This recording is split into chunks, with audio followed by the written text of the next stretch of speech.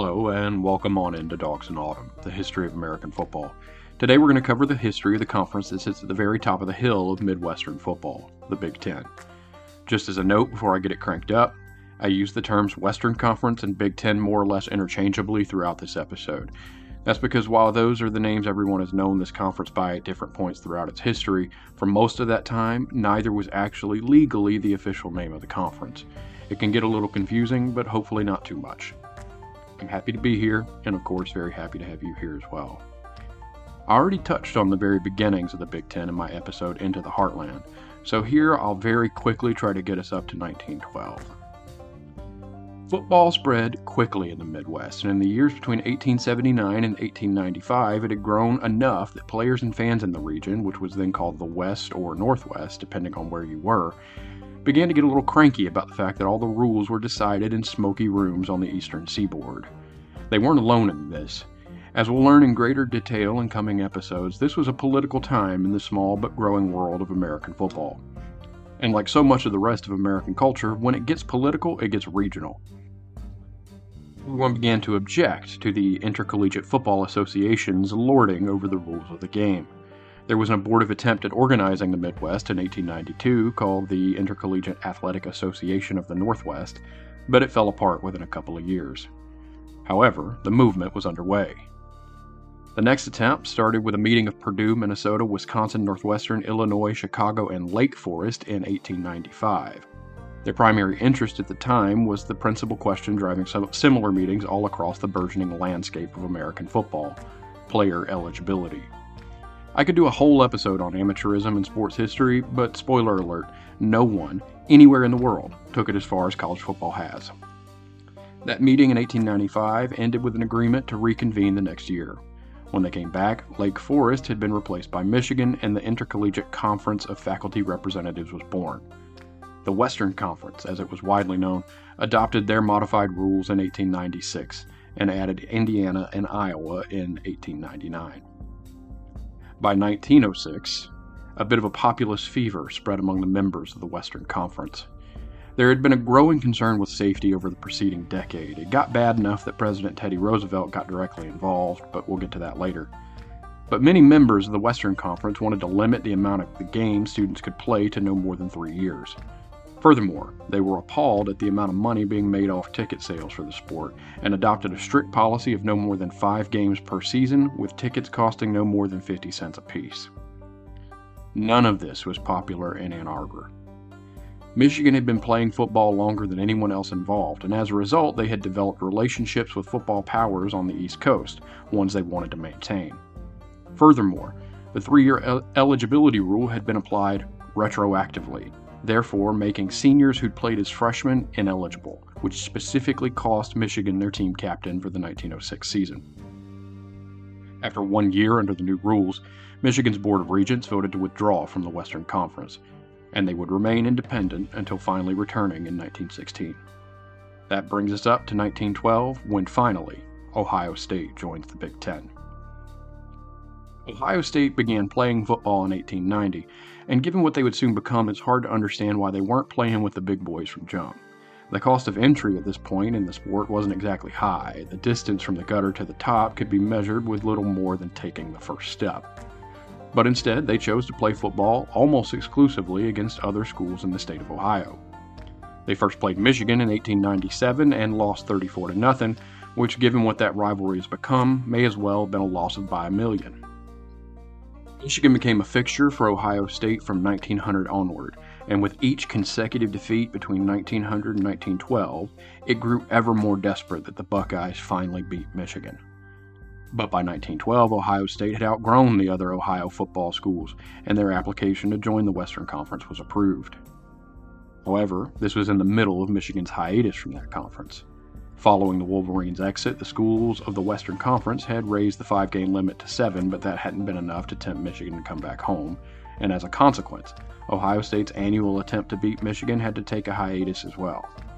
They wouldn't meet again until 1918, a game which Ohio State also lost. However, finally, the Buckeyes broke through in 1919, and what we now call the game was underway in earnest. Michigan had rejoined the conference in 1917, and this is where we begin to see the term Big Ten floating around in sports media. As I pointed out on the Into the Heartland episode, the first titans of Midwestern football were Michigan and Chicago, plus a third in Minnesota I probably didn't cover enough in that episode.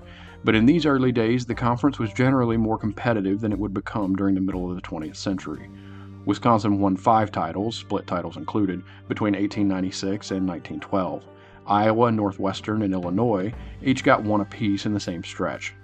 Minnesota won 0 before the turn of the century, but then went on a run, winning 7 titles between 1900 and 1912 when Ohio State joined.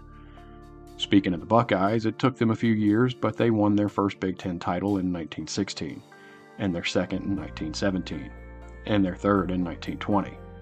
And I think you see where this is headed. Unfortunately for Chicago, the rise of Ohio State, continued dominance of Michigan, and all-around competitiveness of the league at this point in history seems to have come at the expense of the Maroons. Between 1896 and 1925, Chicago took home 7 conference titles. After 1925, the number collapsed to 0. Chicago would make the decision to de-emphasize football in 1939 for reasons we'll get into later, but then eventually they formally ended the program in 1946.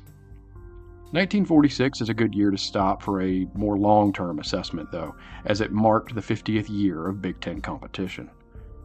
By 1946, the history of the Big Ten Championship looked like this: Michigan with 16 titles, Minnesota with 16 titles, Illinois with 9 titles, Chicago with 7 titles, Ohio State with 7 titles, Wisconsin with 5 titles, Northwestern with 5 titles, Purdue with 5 titles, Iowa with 3 titles, Indiana with 1. If you stop the history of the conference here, the present-day Big Ten, completely dominated by Ohio State, Michigan, and Wisconsin, wouldn't really have been that predictable. You probably wouldn't have imagined that Minnesota's last Big Ten title would come in 1967, or that the top half of the conference over the last 30 years would include a second team from Michigan in the form of the Michigan State Spartans, affectionately Sparty, and the Nittany Lions of Penn State. But that's how it unfolded. Another reminder that history doesn't care what you think before it happens. Michigan State would essentially replace Chicago, joining in 1948 over several other contenders including Nebraska, Notre Dame, and Pittsburgh. Minnesota fell off over the course of the 50s and 60s, which it would turn out was a bad time to not be great in college football. Those 2 decades brought with them the spread of football on television, coinciding, though probably not merely coincidental, with football eclipsing baseball as America's most popular sport. Most of the programs we call blue bloods today were programs that just happened to dominate the sport at this particular point in history, which includes Michigan and Ohio State. They'd achieved such a level of notoriety by the end of the 60s as to almost transcend their home conference. But it wasn't quite even between them. In fact, by 1968 it was widely and accurately believed that Michigan football had fallen on hard times. Between 1950 and 1968, they'd lost 12 games against Ohio State and legendary Buckeye coach Woody Hayes. So Michigan turned to Bo Schembechler. Between Schembechler's hiring in 68 and Hayes' firing in 78, they split the series and even 5-5 in a period remembered as the 10-Year War. Also over this middle period of the 20th century, beginning roughly in 1946 and carrying on until recently, the major bowl games rose to prominence, and none would rise higher than the granddaddy of them all, the Rose Bowl. Until the end of the Second World War, the Rose Bowl selection criteria was much less specific than it would become later, only specifying that a Pacific Coast Conference team would play a team from the East, vaguely defined. But you get an idea of how it would develop from the very first matchup in 1901 between Michigan and Stanford. It was more often than not the case that the West Coast team would play a team from the Midwest, and if not the Midwest, then the Northeast. Though some few Southern teams would be invited to a Rose Bowl in the early days, they were few. And the reason for that is something that profoundly shaped the development of American football, just as it profoundly shaped the development of American society, culture, and politics in general: segregation. We'll go into that later on, though. After the end of the war, the arrangement became a formal one. The Tournament of Roses, which is the committee responsible for the Rose Bowl, would put on the annual matchup between the best team in the Big Ten and the best team in the Pac-12, or whichever predecessor was extant at the time.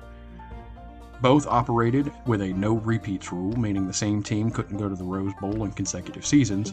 That made for some awkward situations at times, but the relationship remained intact and controlled by the conferences themselves for decades. All that would start to change in 1998. Over the long unfolding of football history, the Big Ten has remained at the top of the college game. It's home to some of the sport's most classic teams, famous historically for an almost obstinate adherence to a style of football called, affectionately or pejoratively depending on your preferences, 3 yards in a cloud of dust. College football was so popular and so successful in the Midwest, it became the natural epicenter of professional football when that side of the sport finally started to get its legs under it. As of this recording, every Big Ten program shares its state with at least one NFL franchise, with the exception of Nebraska. And Rutgers, I guess, although both New York franchises actually play in New Jersey. But next time, we're headed down south, where college football enjoyed a long run, mostly unaccompanied by professional football.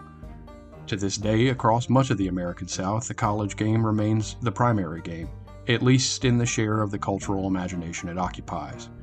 Tom Brady may have 7 Super Bowl rings, but he ain't got 1 SEC championship, so who really cares? Thanks for listening. If you're feeling chatty, feel free to hit me up on Twitter at dogsandautumn, one word, or email me at dogsandautumn@gmail.com. Also, leave a rating or review. I'd really appreciate it. Till then, I'll see you when I see you.